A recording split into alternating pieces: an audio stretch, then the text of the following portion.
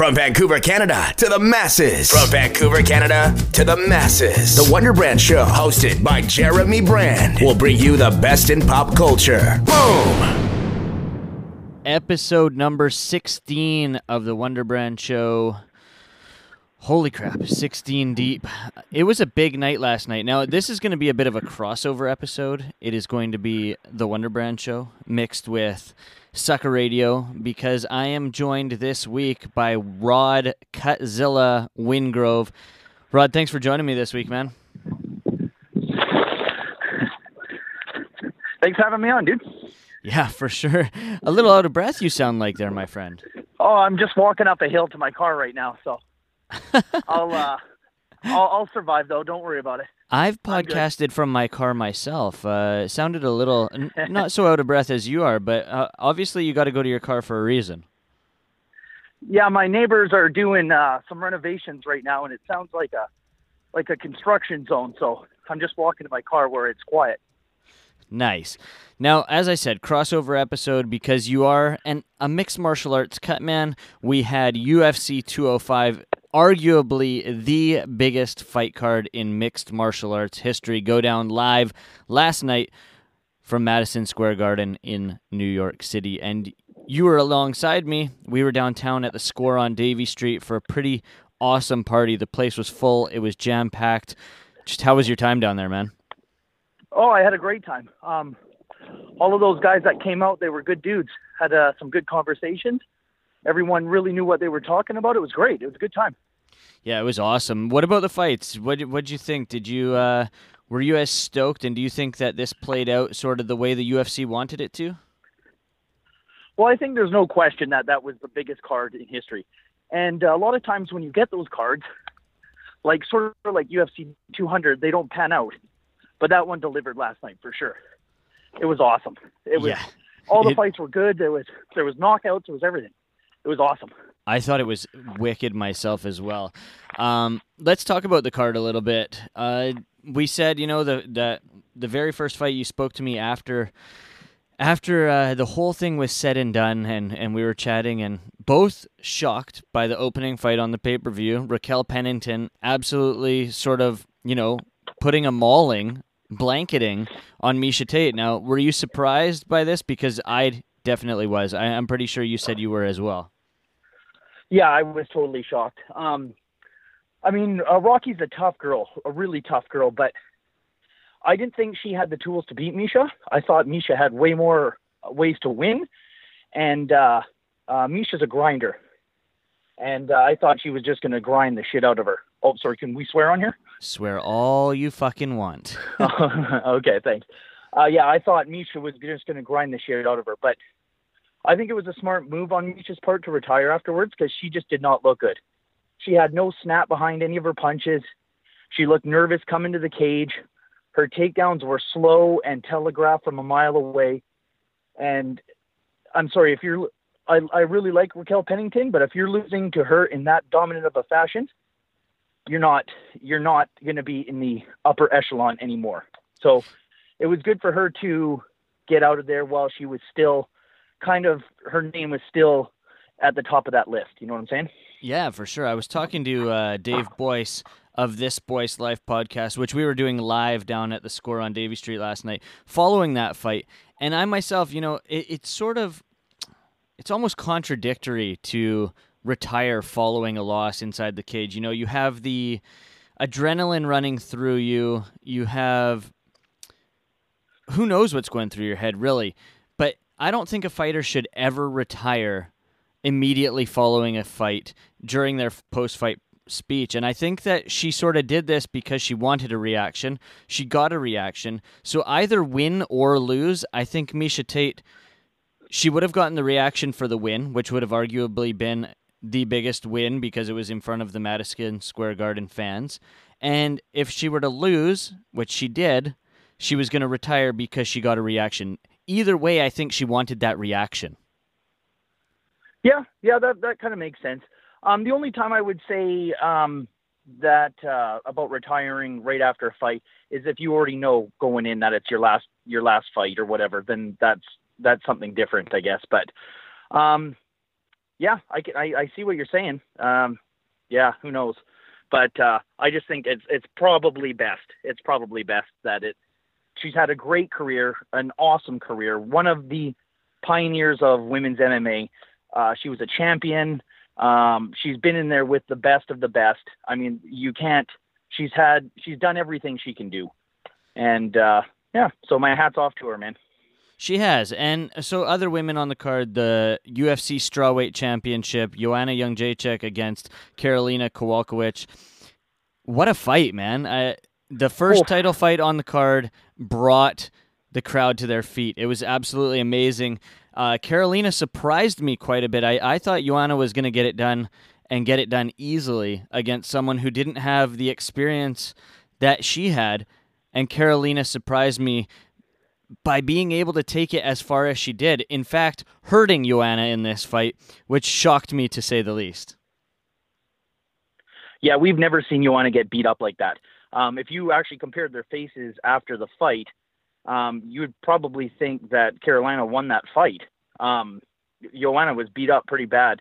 That hematoma that was coming out the side of her eye. I mean, that's a big shout out to the cutman who kept that thing under wraps, because that thing can close up quick. And if that eye closes, it could have gone the other way. If not, the ref or doctor possibly could have stopped it too. So, I thought the same thing. I thought it was going to be kind of more of a walk in the park for Joanna. When I changed my mind on that was when Bruce Buffer was introducing them, and it panned over to Karolina, and she's literally with her arms folded, leaning against the cage. And I thought, it's almost like she knows something that the rest of us don't hear. Yeah, man, she brought it. She brought it hard. We've never seen Joanna get beat up like that ever. No. And again, in the co-main event, Tyron Woodley, Stephen Wonderboy Thompson. I know you picked Tyron to win this fight, but he did it in a fashion that was quite interesting. And in fact, he didn't actually win. It ended up being a majority draw, which I thought was very interesting. And I guess I want to talk about the way it happened, which was the most interesting thing that happened during the fight, was the fact that Bruce Buffer was called out of the cage, then brought back into the cage, then read the scorecard wrong, and then as Tyron Woodley was having his post-fight speech with Joe Rogan, he was asked to read it again and read that it was a majority draw. What the hell was going on there? I have no idea, man. I have no idea. Did they ever say? I was having trouble hearing when Buffer was left the octagon and went and talked to somebody, one of the officials, and then came back in. Did you hear what that was about? Like, were they mulling over the scorecards, or what was the deal there? I'm not completely sure what was going on. I listened to a podcast with TJ DeSantis. It was the beatdown after the bell, and what he seemed to think it was that because the New York State Athletic Commission is so new, they wanted to have a winner in the fight. They didn't want to declare it a draw, so he left the cage, and he was told to read it the way he did the first time, declaring that Tyron Woodley won by split decision. What? That makes no sense. You can't do that. No, if it's a draw, can't. It's a draw. You don't get to Exactly. Man, that's weird. That's weird. If the fight is a draw, it's a draw. You don't get to say, well, let's just pretend he won. No, that's not how it works. No, it's not at all. And that's a slag or a slight on the New York State Athletic Commission. If that's actually what went down. I actually had a couple of problems watching that pay-per-view last night with the New York Athletic Commission. One of them being their ringside doctors.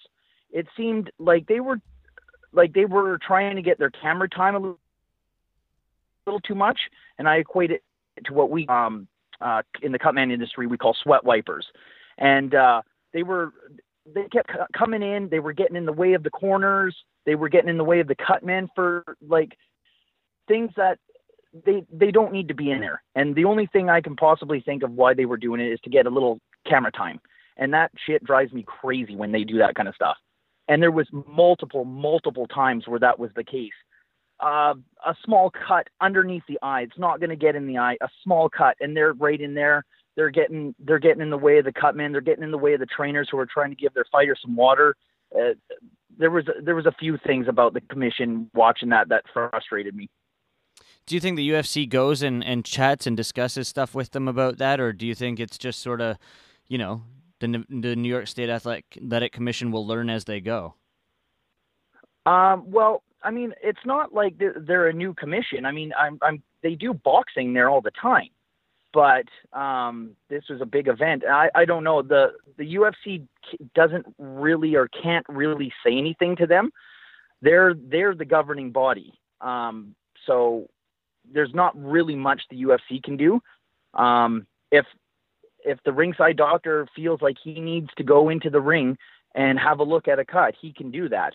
But like I'm saying, when there's a small little cut underneath the eye, it's bleeding very minimally, and they get right in there and they're getting their mug on the camera. I saw it multiple times. And now hearing this thing about they wanted a winner, there's a few things going on there that irked me a little bit. Definitely. Main event, Conor McGregor walks out of the cage with 2 championship belts. Well, it happened to only be 1 to begin with, but I hear that's because he forgot to bring his own belt, so he was given Eddie's belt, and then Dana White, like he does, bows down to Conor McGregor, goes backstage and asks Tyron Woodley to borrow his belt, so that was the second belt that came out to the octagon.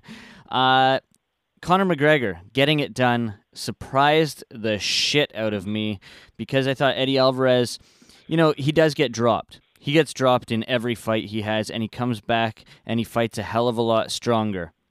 This one, he got dropped 3 times in the first round, and in the second round, Conor McGregor dropped him with literally a 4 or 5 punch combo, which was a thing of beauty. Conor McGregor proved me wrong, and he proved that he is that damn good.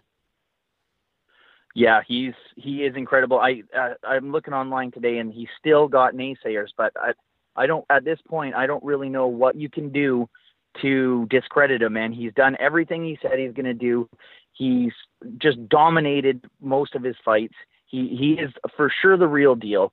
Whether you like his antics or you don't like his antics, I mean, the guy sells pay-per-view buys, and at the end of the day, that's what they're there to do. They're there to win fights and sell pay-per-views. And there's no one that does it better than him right now. He's at the top of the game for sure. Super, super impressive. So I guess before we move away from this fight card and talk about you, which is the reason why I had you on the show, what do you do with Conor next? Does he go down and defend 45? Does he defend the 55 strap? Do you think he takes some time away from the cage, which is completely disrespectful to everyone else in both divisions? It's a bit of it's a logjam in the 45-pound division because of what he's done this year. And 55, we've got Khabib, who had a wicked fight last night. The first round didn't really go the way he had planned, but he finished Michael Johnson via nasty Kimura. We've got Tony Ferguson, who's standing in the wings as well. I think we're going to see those 2 fight, to be honest with you. Because I do think Conor sort of takes a step back and walks away from the cage for a little bit. But what do you think they do with him? Do you think they strip him of the 45-pound belt? Because I don't see him ever going back down there. Yeah, I mean, his coaches have said they don't want him to go back there. Conor never has kind of really answered that question, whether he wants to go down. I know his team doesn't want him to, but if he's going to fight, it has to be at 145 pounds or he has to vacate that belt. He cannot keep continuing to hold that weight division hostage. He's got the 155 belt now. He either needs to go down to 145 and fight Aldo for it, or he needs to just vacate it and Aldo's the champion. But I also heard today that his girlfriend is pregnant, so he's going to be having a kid. So my bets are that he's probably going to take some time. So in that case, if he's going to do that, then they need to strip him of the 145. He got what he wanted. He got both belts. He's the 2-belt champion, but now he has to do something with it. You can't keep holding that whole division hostage. Both divisions. Yeah, really. I mean, it goes to show you the lightweight division, like the talent there, when you've got Khabib, who's got, was it 24, 25 straight wins? Yeah. And now you got Tony Ferguson, who's got 9 straight wins. And I mean, how do you, like, either guy is so worthy of a title shot. You have to give these guys a chance, you know? So it's tough, man. I don't know what the answer is, but if he's going to take some time off, then he's got to lose 145 belt. And if he is going to fight, it has to be at 145, I think. Yeah, I couldn't agree more. I think they should strip him, to be honest with you. He hasn't defended it in over a year. The funny thing is Conor McGregor has held, 4 titles now? 2 in the UFC, 2 in Cage Warriors, and he hasn't defended one of those belts. In Cage he didn't either, eh? No. Wow. Yeah. Wow. Yeah, I mean, at some point he's got, that's ridiculous. Exactly. And now he's talking with Tyron and saying that he's going to come up and take his belt. Well, I mean, come on, man. You got at some point in time, you got to pick a division and stick with it. Exactly. I completely agree. Something you've stuck with, being a cutman. Let's talk about you a little bit here. Stepping onto the scene as a cutman isn't something that we've seen a lot of here in British Columbia. You stepped onto the scene not that long ago, actually. Just talk about how you got into being a cutman specifically, and then we'll sort of get into the grimy things of how we worked into getting into Battlefield and in with the Athletic Commission and all that stuff. Just talk about getting into being a cutman first and foremost.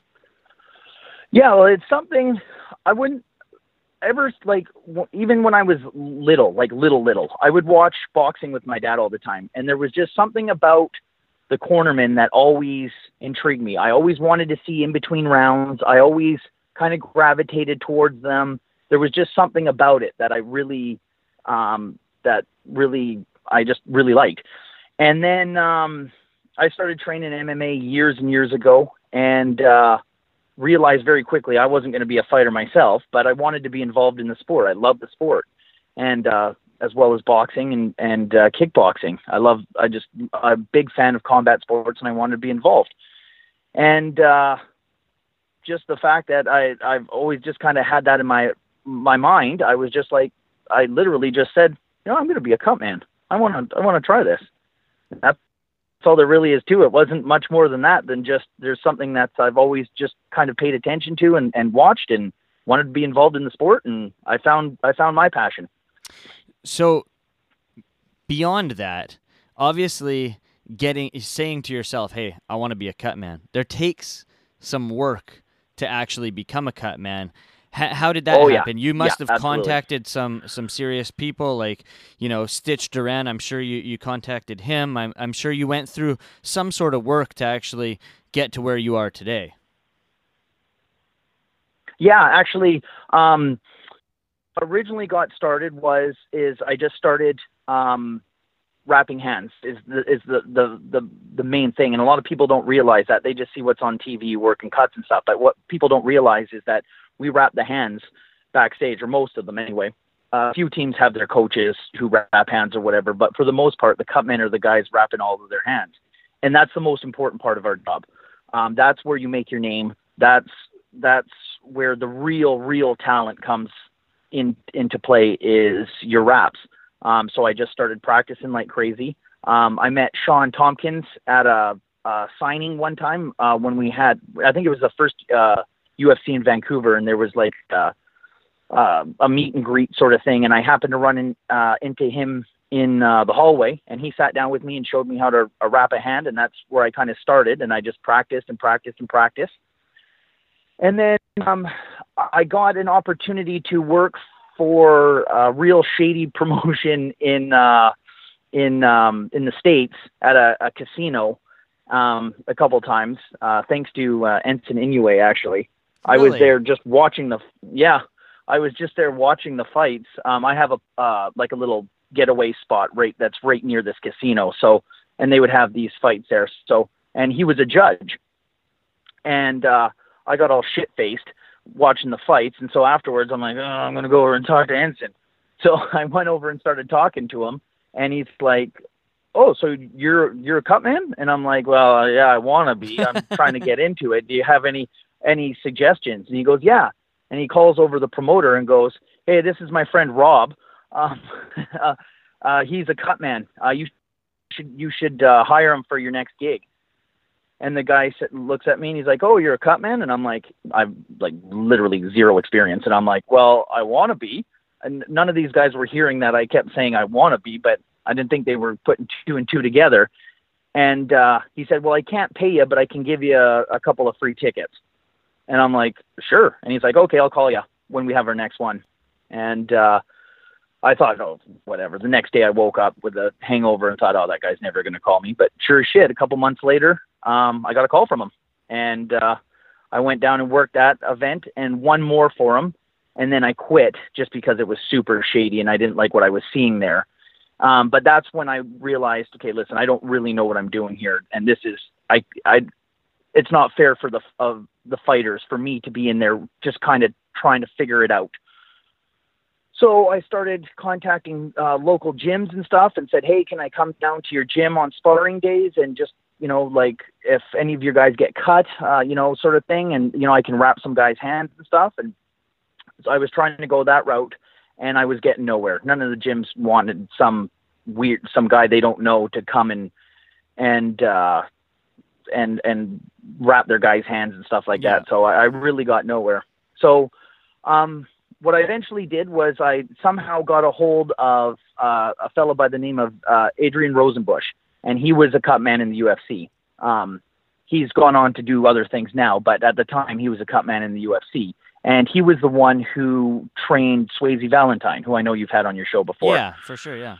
And I knew that, so I thought, you know what? I just sent him an email and said, hey, man, listen, I'm really passionate about doing this stuff. My only training is watching fights on TV and seeing what you guys are doing, and practicing the hand wraps on, my friends. So there's nobody here. There was literally nobody to actually go and meet with and learn from or whatever. So I sent him this long email and didn't hear anything for weeks and whatever. Actually completely forgot about it. And then one day my phone rang and I looked down and on the caller ID it said Las Vegas, Nevada. And I was like, what the hell? Who's calling me from Vegas? And I answered and he's like, hey, Rod? I'm like, yeah. He's like, hey, this is Adrian Rosenbusch. I'm like, oh, holy shit, man. So we ended up talking for probably about 40 minutes on the phone. And the whole reason why he was calling, he just wanted to make sure I wasn't a weirdo. And then, he said, why don't you come down to Vegas for a week?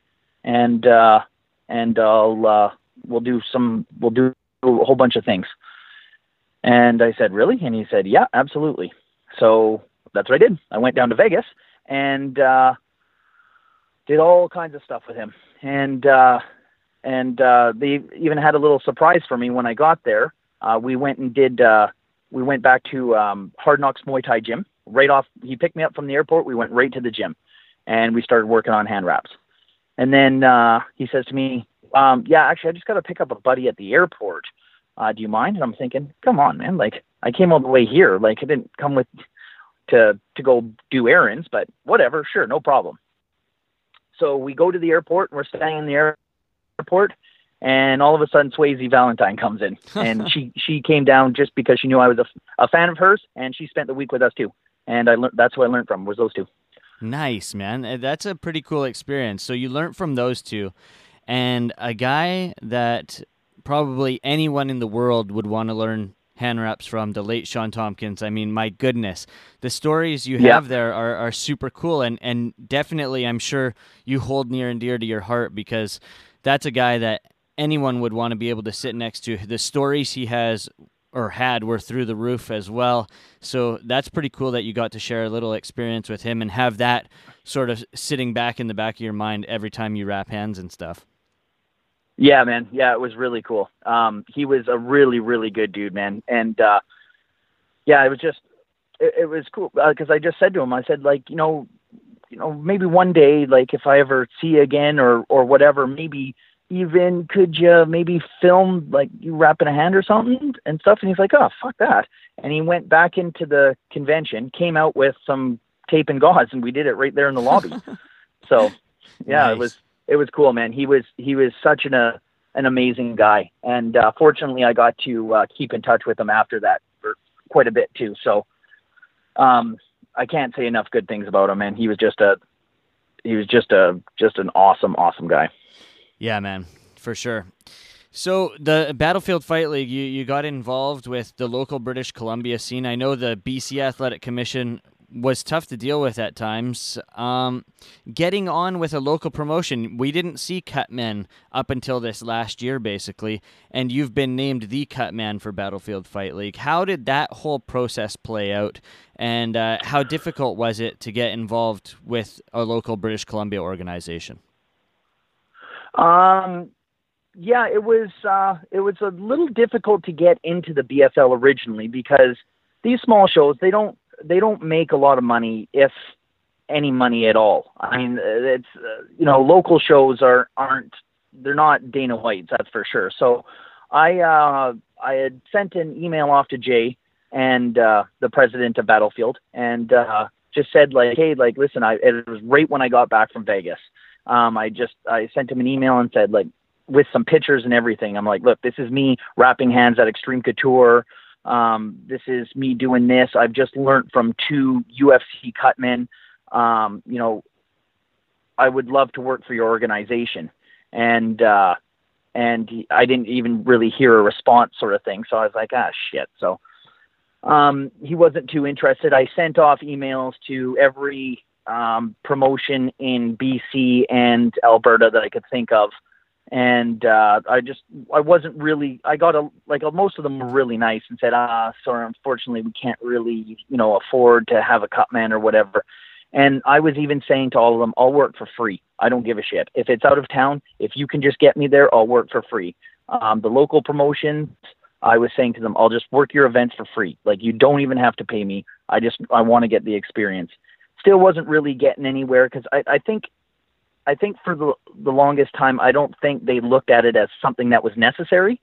Like, just kind of like, oh, well, that's what they do in the big leagues, but we don't need that kind of stuff. So what I ended up doing is I ended up calling up my old MMA coach, Sal Ram, head coach at Clinch MMA. And I just said to him, like, hey, would you be interested in me being the cut man for your team? Like, when one of your guys has a fight, I come with you and whatever. And he was totally into it.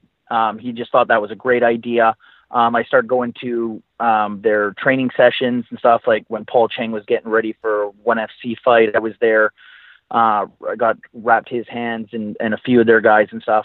And that's essentially how I got in, was by just being with the Clinch team. And the first 5 Battlefield shows, I think, I was just their guy. And, I worked one event, and then I worked a second event, and then people started seeing me wrap his guys' hands. And then all of a sudden, by the third event, I had other coaches coming up to me and saying, hey, man, can you wrap my guys' hands too? So then I wrapped a few more guys' hands and whatever. And then I think Jay, after a few shows, Jay kind of noticed me as like, oh, well, I see what he's doing there. Yeah, but, maybe if he's willing to work for free, maybe we'll bring him aboard. And he sent me an email and said, hey, I've noticed you, and if you want to do the Battlefield shows, you can do the Battlefield shows. And that's how it all kind of started. So it was more so Battlefield than the Athletic Commission? Oh, yeah. No, the Athletic Commission has always been great to deal with. I've never really had a problem with them whatsoever. Nice. I don't really work for the commission. I mean, I have to work with the commission, Yeah. but I don't work for the commission. I work for Battlefield. I'm an employee of Battlefield or Fight Night or any of the promotions. You work for them as a contractor. Okay. It's just more you work with the athletic commissions, and they've always been awesome. The BC Athletic Commission it's probably the best commission I've worked with. I've worked with some shit ones. Yeah, but the BC Athletic Commission is awesome. Like, they're super professional. All of their room supervisors, all of the ringside doctors that we have at Battlefield are awesome. It's the same guys all the time, and we have a relationship. They know what I can do, and I know what they can do, and they're a real pleasure to work with. So, being a cut man, you've seen some nasty shit inside the cage. What is probably the most memorable thing that you can remember that you've had to work on? It would definitely be in Battlefield. And it was when Curtis Harriott fought Chris Anderson. I believe it was their second fight. And Chris opened him up in the middle of his forehead. And it looked like a murder scene when I got in there. And they actually stopped the fight before, because it was right in the middle of a round. As a cut man, I can only work in between rounds. I don't get to go into the cage during the fight and try to stop anything. And there was just too much blood. There was blood everywhere.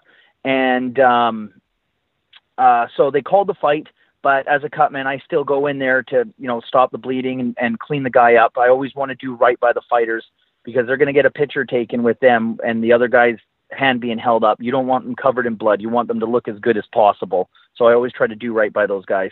And so I went in to work that thing just before they announced the winner. And when I had a look at it, I was looking at his skull. That's how deep it was. So it was, needless to say, it was a doozy. No kidding. Now, obviously, being a cut man, you want to do the best job you can. You want to be working all the time. This is for sure just a hobby of yours at this point that you take very, very seriously. I'm sure you have a day job. Is this something that you want to turn into something that you could do full time, or do you want it just to be something that you love to do for fun that you can do on the side as well as your real job? I think it's pretty tough to actually have that as your job. Even the guys in the UFC and Bellator and stuff like that, most of them have other jobs. Most of the guys are like involved in combat sports, so a lot of them are boxing trainers and what have you. It's really tough to actually make it like just your solo job.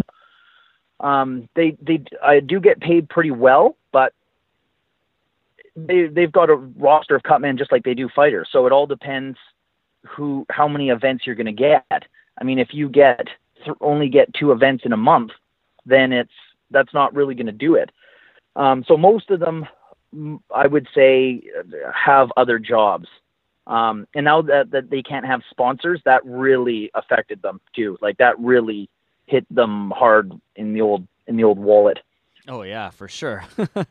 I'm not surprised by that. I mean, and we saw Stitch, for reasons unknown, speaking out about having sponsors on his vest and whatnot, gets canned from the UFC. I mean, that was absolutely ridiculous. So yeah, it was unfortunate, that's for sure. I mean, he was sticking up for his guys, but it's tough. I guess I can see both sides of it. I mean, if you're working at McDonald's, you can't go, and you have as many followers as he does, you can't go on there and say, don't buy these cheeseburgers, they're shit. Yeah.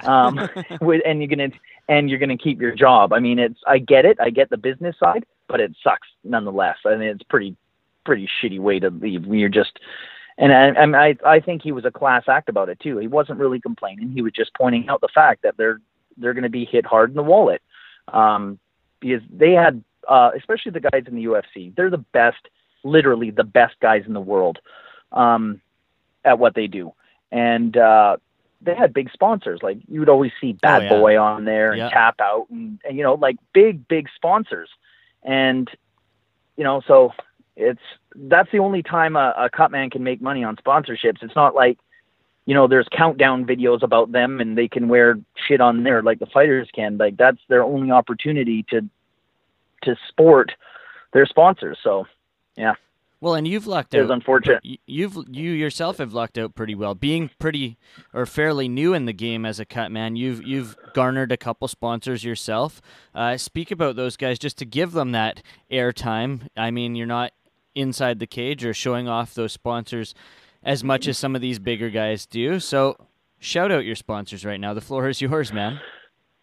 Oh, thank you. I appreciate it. Yeah, I've got two actually. And I'm really fortunate to be working with the two that I have. Number one is the Heightus Watch Company. It's a new upstart watch company based in Buffalo, New York. All the watches are handmade by one guy, and they're really beautiful. And how he kind of started was he's just a nut for watches, and he was just making them. Just sort of as a side gig, and he got to the point where they started getting so many calls. He thought, let's give this a go. So he actually has a Kickstarter going right now to get the company up and running, so that he can get enough money to get the parts to make a bunch more. And that's the Heightus Watch Company. And then the other one is F-Word e-liquids for all the people that vape out there. It's just an e-liquid. They're a local company. Cody Baines and Ethan Backstrom, owners of the company. And same thing. Everything's handcrafted. They really put their effort into this. Like, these guys really came with it. This is something that they really like doing, and it shows in the product. It's top notch. And the prices are great. So you can check them out at fwordeliquid.com. Nice, man. Now, before I let you go, I want to ask you this final question. What, as a goal for you as a cutman, what is that goal for you? Like, what do you hope, what is the end game as a cutman? What's your goal, not just for this calendar year, but as a whole? What would you like to get out of the game? Oh, it's just like a fighter. I want to make it to the UFC, to Bellator, World Series. I want to get to the level that the Rudy Hernandez, the Rob Monroes, the Stitch Durans are at. I want to work on my craft, and I want to work the biggest fights I can. And my ultimate dream would to one day wrap the hands of a guy who goes in and wins a UFC belt.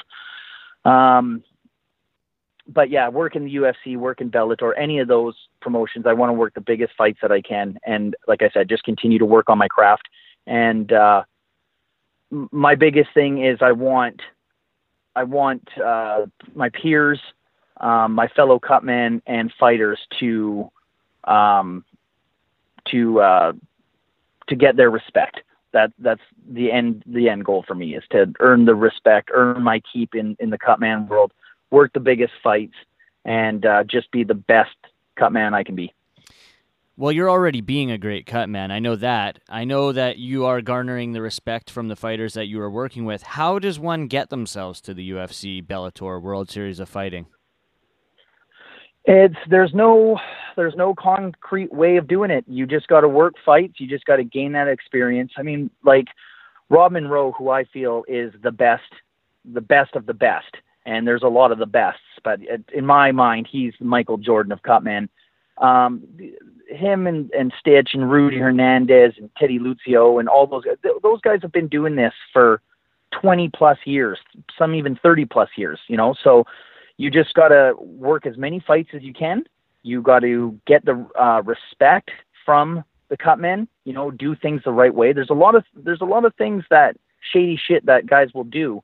And you gotta conduct yourself like a professional, get to work your way up through the shows.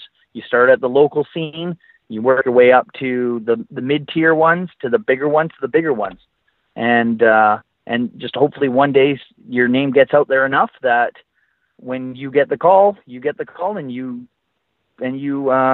kill it, and they keep you around. Definitely. Rodman, it's been a pleasure. I really appreciate you coming on the show today, man. We were live on MixLR for the very first time. You can also catch the show, the Wonder Brand Show, on SoundCloud and Stitcher and iTunes, Sucka Radio on Stitcher and iTunes, because it will be posted on both, because this was a sort of mixed martial arts crossover episode. I really appreciate you doing this, man. I thank you a lot. And one last thing that I wanted to say to you, hell yeah, your Movember friggin' rocks. Thanks, dude.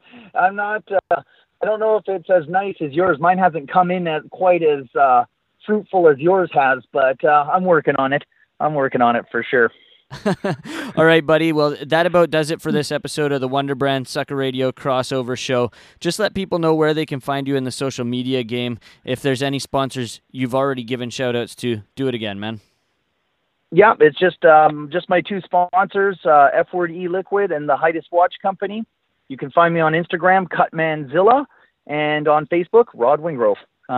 And yeah, that's about it. And I just want to say to you, Jeremy, thanks for having me on. But more importantly, thank you for doing what you do and MMA Sucka Radio does for Canadian MMA, especially on the West Coast. If we don't have guys like you doing podcasts like this, doing articles on local fighters and stuff, they might never get noticed. So, and there's not many people doing it. So I really appreciate what you do, my man. Thanks a lot, man. This does it for another episode of the Wonder Brand Show and Sucka Radio. We'll be back next week.